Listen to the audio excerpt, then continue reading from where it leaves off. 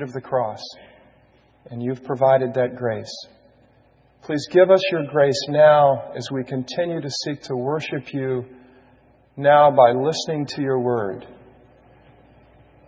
Light our sin-darkened hearts and minds, that we may see and behold you and be moved to obey you more fully. In our Savior's name we pray. Amen. Please be seated.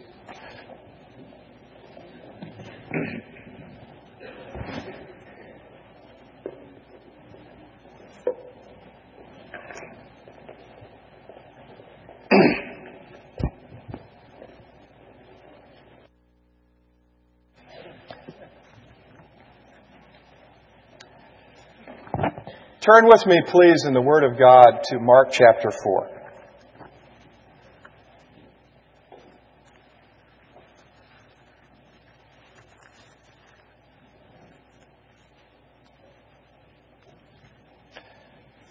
A very famous story, one that follows a long, hard day. Our Lord God, being fully man as well as fully God, is tired. He's worn out. He falls asleep in the midst of this incredible event. This is the Word of God in Mark chapter 4, beginning at verse 35. On that day when evening had come, he said to them, "Let us go across to the other side."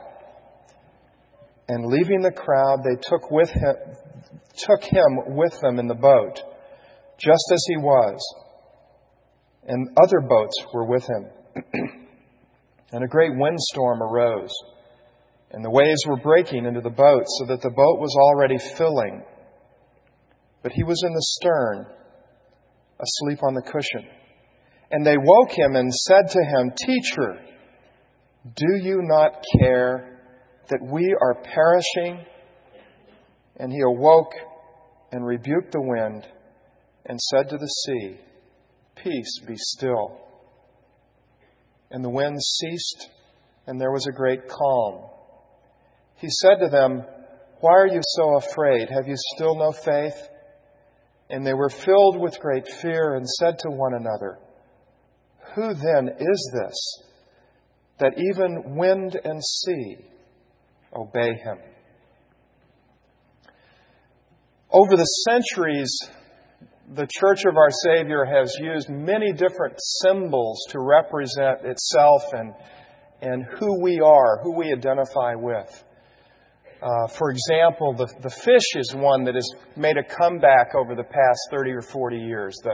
The fish that we see on the back of some of our automobiles that stands for the first, if you spell the word out, it stands for it's an acronym. The Greek word and the letters Jesus Christ, God's Son, Savior, spell out the Greek word fish. And it's all in Greek, of course. But that fish, it's very meaningful then. It is something, it's who we identify with, the person that we call our Savior and Lord, God's Son, Savior. And the church has used other symbols, though, as well. And there's one that I haven't seen very much lately, but I think maybe ought to make a comeback. It's something that you find as you look at the ancient art of the church. You see it in stained glass windows. You see it painted in frescoes and in various places. And that is the church represented as a ship on a very rough sea. A ship on the sea is the church, the people of God. And that symbol, of course, reflects this passage that I just read in Mark, that is that the three of the four gospel writers also tell. It's this story of a day that is filled with busyness, with preaching, with our Savior teaching through parables. The very, very famous parable of the sower. The Lord, at least for the first time apparently, teaches the crowds gathered on this day. And several other very important parables. And He's taken the 12 aside. And He's taught them during this day what these parables mean. And now they come to the end of this long and tiring day, and the Lord says to them in a very apparently ordinary way, let's go to the other side of the lake. So they all get in the boat, and they start off for the other side of the lake. Very ordinary request. It is a command in a sense. I mean, they did what He told them to do, but it's not like the Ten Commandments or anything. But it is, let's get in the boat and go to the other side. And many of the 12, of course, being fishermen, no big deal. Sure, we'll get in the boat, go to the other side, not a problem. Of course, what begins so unspectacularly and so routinely, very quickly, apparently, becomes spectacular indeed. In other words, something happens here that's very profound and important and that we need to listen to. They learned, the disciples in the boat, learned about themselves in a way that they didn't know before. And they learned about the Lord in ways that they hadn't known before.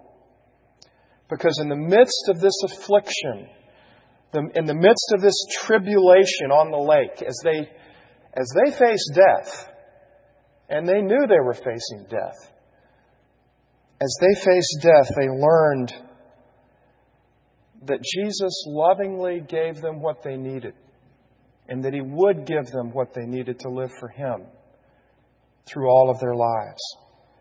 They gained a confidence in Him rather than continuing in this false confidence in themselves and their own ability. And in the midst of us all, the Lord Jesus took them and changed them into the men He wanted them to be and knew they needed to be in order to continue to follow Him in the boat that He called them to follow. In the midst of it, they learned the courage to obey Him. Now, as they began this trip across the lake, they already had a great deal of knowledge. If you're taking notes, this is point 1. This is a 4-pointer, so stay tuned. This helps me. Okay. As they began across the lake, they took with them already a knowledge of the Lord Jesus. I mean, they knew this guy. They had spent time with Him, and He had taught them. And not only had He taught them about themselves, but they had heard other people say things about Him. Look at Mark chapter 1, verse 7.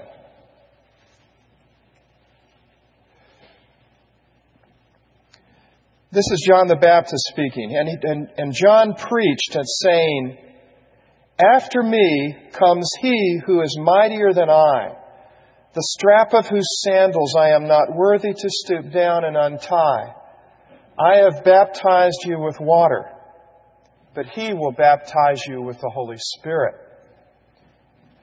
Many of these 12 had been following John. They heard this, and they were absorbing this, and they knew it. And as they spent time with the Savior, they continued to learn all that John meant by this prediction that was predicted by Malachi, that is now in John's mouth, and that now is true, they're finding in the life and ministry of the Lord Jesus. They heard that. They knew that. Look at verse 14, same chapter. Now after John was arrested, Jesus came into Galilee, proclaiming the gospel of God and saying, "The time is fulfilled, and the kingdom of God is at hand. Repent and believe in the gospel." He's pointing to Himself, obviously. What an incredible claim He's making here. The kingdom of God has come in me. Repent when I call upon you to. My words have authority. It's important for you. They knew all that about Jesus. And they'd heard some other things too. Look at chapter 2, verse 12.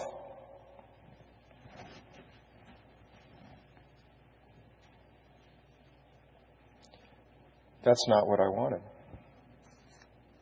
You know the story of the guy, the paralytic, lowered down through the ceiling, where the Lord the man's paralyzed, and his friends get him into the crowd by lowering him through the ceiling on a pallet, on a stretcher. And he comes down and he's before the Lord, and the Lord has pity on him. He says, "Your sins are forgiven." And of course, all of the Lord's enemies are going, "Wait a minute, time out. Only God can forgive sins." And Jesus at that point says, which is easier, to say, "Your sins are forgiven," or "Get up and walk"? To show you who I am, get up and walk. It's easier to say your sins are forgiven. Only God can do that. But it's easy for anybody to say it. And they were just amazed. They were taken aback at the authority of the Lord at that point, because this man gets up and walks. His authority to forgive sins is from God Himself. And they knew that as they got in the boat. They had heard it. They'd thought about it. They'd wrestled with it. They'd talked to Him. Surely they'd talked to Him about it as they spent time together as friends. And they'd heard the opposite about the Lord. Look at chapter 3, verse 20.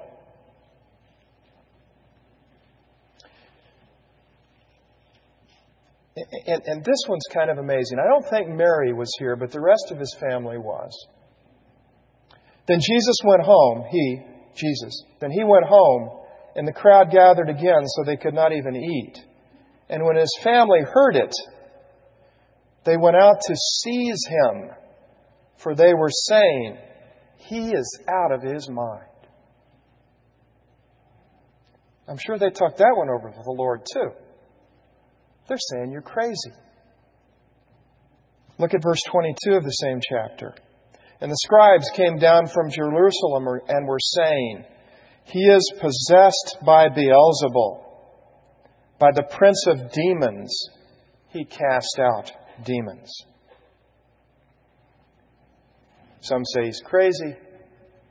Some say he's demon-possessed. He says, and John says, and we see with our eyes that He's the eternal Son of God. All of these things were in their minds and their hearts as they got into this boat. They probably were thinking more about getting the sail up or getting the oars out at this point. But they knew all of this, and it's important for us to know in the way that He knew. I mean, theoretically, hypothetically, if they were standing on the shore that day and you or I had come up to the 12 and said, "Hey, do you trust this guy, this Jesus?" And they would have immediately said, "Of course." He's demonstrated the truth of His words by the work that He's done, by the power that He's shown. His authority can be only from God. Yet notice how quickly they stopped trusting Him. How quickly, as they get into the midst of the storm, they stop trusting Him. Now, the Lord took this knowledge that they had, and He built on it in the midst of the storm. So it's very, very important to have this knowledge.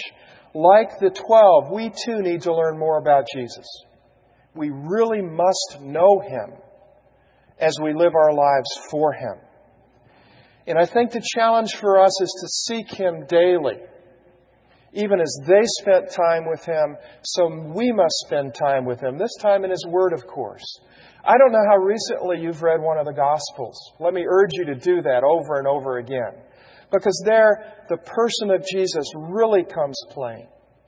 He really emerges from those pages in wonderful ways. And then we read the letters and we read the rest of the Scripture and we find that Jesus is all through the Scripture.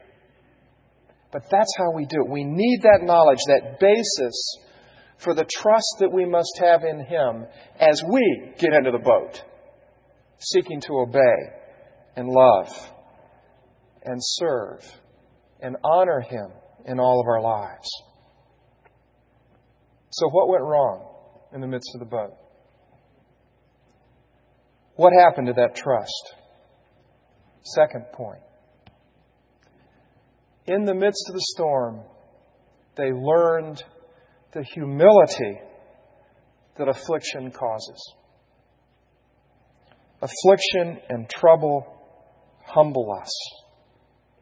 You see, their confidence in themselves, their confidence in the Lord Himself abandoned them.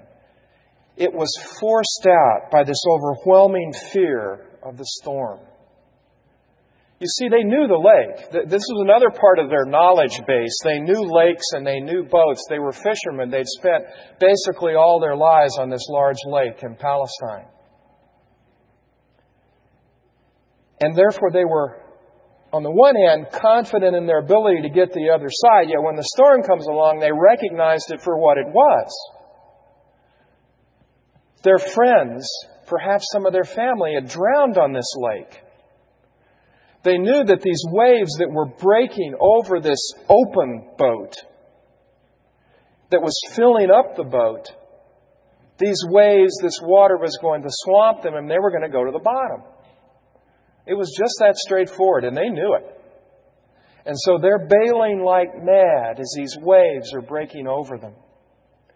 And they're wet, and they're miserable, and they're panicked. And the adrenaline is flowing. And they're getting tired. And all of this forces out their trust in Jesus from their minds. All that they knew abandons them in the midst of this fear of death. Yeah, they were confident in their master, but wait a minute. Hold on. This is the real deal. We're going to die.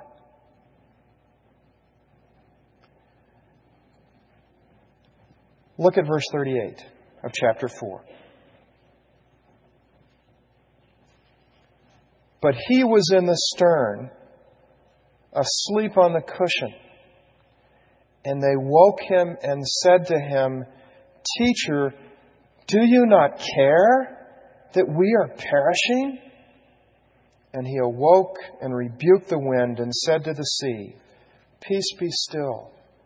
And the wind ceased, and there was a great calm. Did they really need to ask him that question? Do you care about us? They knew he did. But what he was doing seemed to their way of thinking out of line with that love that he professed for them. If he loved them, how could he let them go through what they were going through? Didn't Jesus have great things in mind for them and great things for His kingdom? And wasn't this all just getting started? What's going on, Lord? You're going to let us die in the midst of this. In other words, as Jesus brought them into this storm, He used it to show them their weakness, to humble them, to demonstrate, graphically is not enough of a word, is it? To demonstrate clearly and unequivocally to them where they were spiritually. In other words, the great physician of souls took their souls and diagnosed where they were weak and showed them how they needed to trust Him. And as He took men and showed them that they were not truly resting in Him, men who perhaps the thought ran through their mind and they were tempted to agree with Jesus' family that this guy's out of his mind. But they didn't. And in their anger and their impatience with His plan for them, they lost their confidence because they were proud men. He pointed out their weakness, which at its root is pride. A pride that they knew what God was doing. A pride that I know God's ways. A pride that says, I know as well as God what needs to happen. I mean, I can make choices to raise the sail and sail across the boat. But it was pride that led to sinful fear. Yeah, we're following Jesus. We're with Him. We got it made. And I hope I'm not reading too much into their thinking. I don't think I am. Because they were humbled at this point. Jesus brought them down and showed them that their souls did not trust Him as they ought to trust Him. They learned the error that they are not in ultimate control of their own lives. And they learn that getting into the boat, being one of His followers, is dangerous. And in fact, must be humbling. The great physician of souls said to them in verse 39, "Why are you so afraid?" Now, after He calms the storm, He doesn't criticize them for their harsh words to Him. It's like they were saying, "You fool, what have you gotten us into?" He doesn't criticize them for that. Instead, He goes right to the heart. Why are you so afraid? Why are you so timid in your service to me? When Jesus says, "Peace, be still," to the winds and the waves, the wind stops and the waves stop. Now, if you know the sea or if you know large lakes, you know that the wind can stop, but those waves always keep going for a while. They don't just flatten out like they did here. The waves were calm too. And they say, "Who is this man that even the winds and the waves obey Him?" They not only had this knowledge of Jesus, they not only were humbled and learned of themselves in this affliction and of their need for more of Him, but they also learned, thirdly then, the greatness of Christ. These men were students of the Scripture. They knew their Bibles. Look at Psalm 107.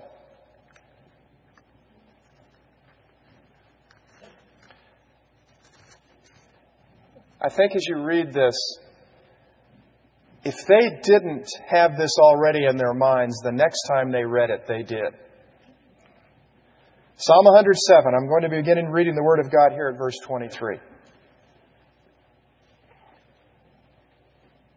Some went down to the sea in ships, doing business on the great waters. They saw the deeds of the Lord, His wondrous works in the deep. For He commanded and raised the stormy wind, which lifted the waves of the sea, lifted up the waves of the sea. They mounted up to heaven. They went down to the depths. Their courage melted away in their evil plight. They reeled and staggered like drunken men and were at their wits' end. Then they cried to the Lord in their trouble, and He delivered them from their distress. He made the storm be still, and the waves of the sea were hushed. Then they were glad that the waters were quiet, and He brought them to their desired haven. Let them thank the Lord for His steadfast love, for His wondrous works to the children of men. Let them extol Him in the congregation of the people and praise Him in the assembly of the elders. Only God stills lakes. The word Lord in this psalm is the uppercase L-O-R-D, the sacred name of the Lord God of heaven and earth. And as they ask this question, surely they are asking, wait a minute, the Scripture teaches me that God Himself is the one who's in charge of the wind and the waves. See the great power of the Lord Jesus. And see also, as the psalmist says, His steadfast love for the sons of men, for the children of men. His steadfast love for them. His strength exercised on their behalf. His power there in the boat for them, His friends. He confronted their soul's weakness, this pride and this lack of trust, because He loved them. He put them through this because He was holding them firmly in His grip. Because He was in charge, He did this for them. Because He knew that He had things for them to do. And that they would need this kind of knowledge of Him. Not just hearing His teaching, not just debating with His enemies, but knowing His power personally in each one of their lives, that He really would take care of them. He loved them enough to do what was best for them. In His power and His love, He had the big picture. Think of Peter. Okay, we all know the very famous story of Peter's denial of the Lord on the night of his trial. Peter, who denied Him 3 times when He said He would never deny Him. Peter, who lost his trust in Jesus yet again. Surely part of Peter's weeping was remembering the boat. Surely part of Peter's regret in letting the Savior down was remembering how the Savior had protected and cared for him. And now the Lord is building him up again and saying, okay, now you got it. Let's go on and do that which needs to be done. Well, what about us? I don't know about you, but the applications are flying all over my brain. Because that's who we are as well. Junior high. Clay said I was a junior high teacher. Yeah.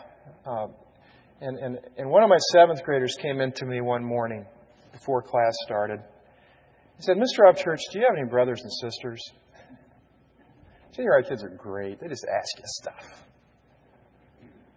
He said, Mr. Upchurch, do you have any brothers and sisters? I said, yeah, I've got one sister. She's about 10 years younger than me. He said, that explains it. That explains why you're so controlling. Wait a minute. Yeah, I don't know how good his psychology is, but he sure spotted me coming down the street, right? You know, teachers, we tend to be that way anyway. But you know, we as people, we want to control things. We think we know what's best, that things will work out if we just do it that way. Lord, come on. That's the sin of Adam. The sin of Adam is, if you eat this fruit, you'll know as much as God knows. And you'll, in a sense, I think Adam was looking to be in charge at that point. He and Eve, both, as they do this. We are indeed a society of button pushers, and we need to be aware of that in our lives. We just push buttons and find solutions. We're in charge. I got this great toaster oven. And I turn that dial right to the right of medium, put the bread in, mash the button, and it comes out medium toast every time. It's great. It really works. And these guys got in this boat, raised the sails, head across the lake just like they always did. And it didn't come out that way. I think that if I only push the right buttons, do the right things, my kids will be safe and successful and love the Lord. If I just do the right things, my marriage will be happy and content. My aging parents will get it figured out. And everything will be fine. We've just got to do the right things. My career will be successful if I just follow this path. My health will be fine.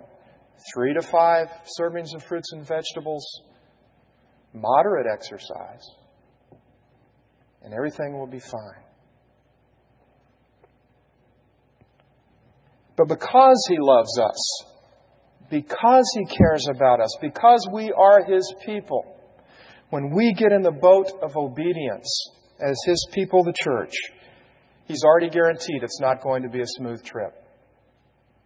In John 16, He says, in this world you will have tribulation. But be of good courage. I've overcome the world. Put your trust where it belongs. He's in the boat. He's in charge of the wind and the waves, as He so clearly demonstrated. And we're in the boat, this boat on the sea, because He loves us. They had this knowledge. They were humbled in their affliction. They saw the power and love of the Lord Jesus for them. And then they realized they had work to do because of it all. They had to get that boat to the shore. Now, I hadn't thought about this until recently. That boat was full of water. Again, this is fun to imagine what was going through their minds. The boat's full of water. We got to get to the other shore. And the wind's not blowing. Okay? Well, for sure, they kept bailing. They bailed the boat. They got as much of the water out as they could. And then did they at that point ask the Lord for a little more wind? I wonder. They either did that or they got out their oars and rowed. But we know they got to the other shore because God had something for them to do there. We've seen in the book of Acts, as our pastor has preached through it, that the church accomplished things because they were scattered and persecuted and afflicted and troubled and forced to move out to the people God called them to serve, carrying the gospel with them, speaking it, living it, loving the Lord Jesus to His glory, showing His mercy to the salvation of souls. We see in the book of Acts an illustration really of the parable of the sower that the Lord has just told in the verses before the trip across the lake. How some of these people, the troubles and the afflictions will drive out the Word of God.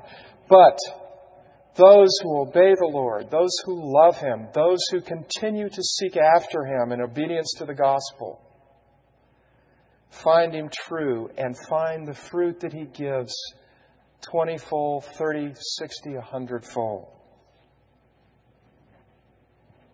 In affliction and in troubles, even as we do these things, we find Him great and faithful and loving as we obey Him.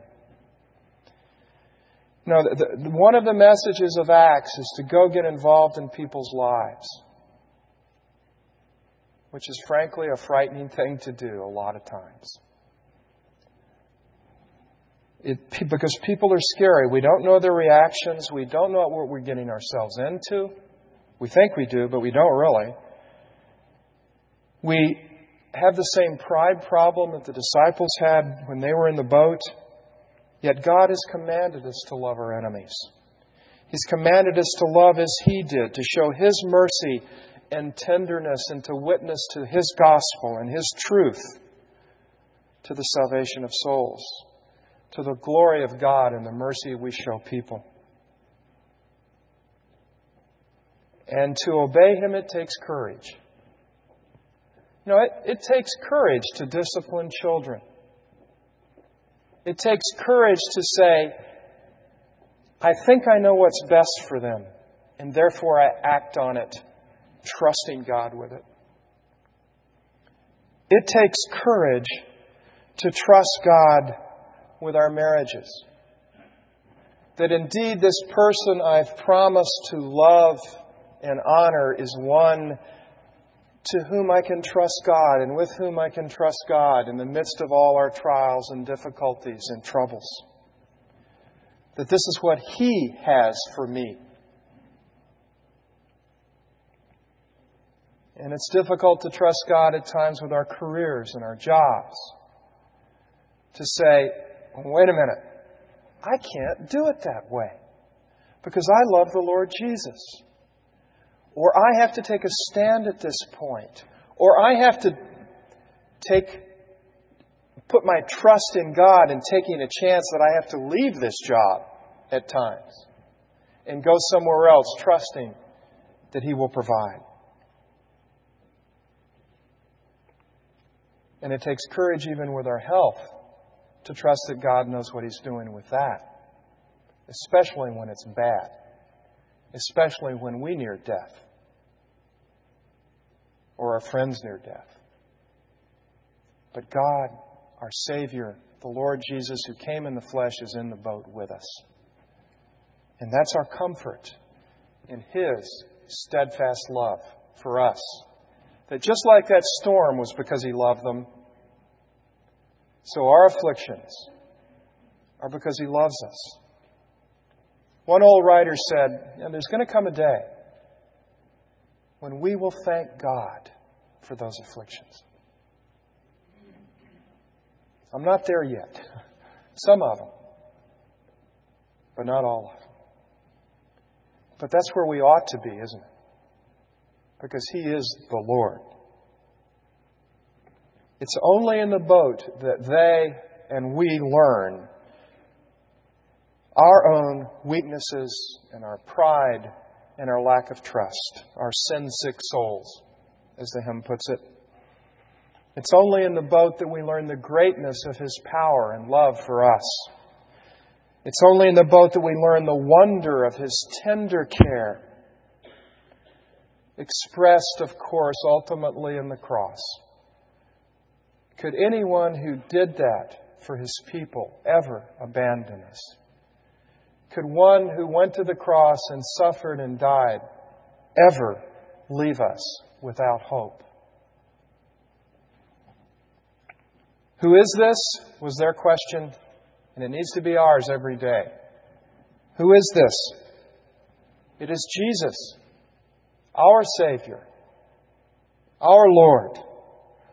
For all who put their trust in Him, may He give us courage to obey Him and to honor Him in all of our lives. Amen. Let's pray.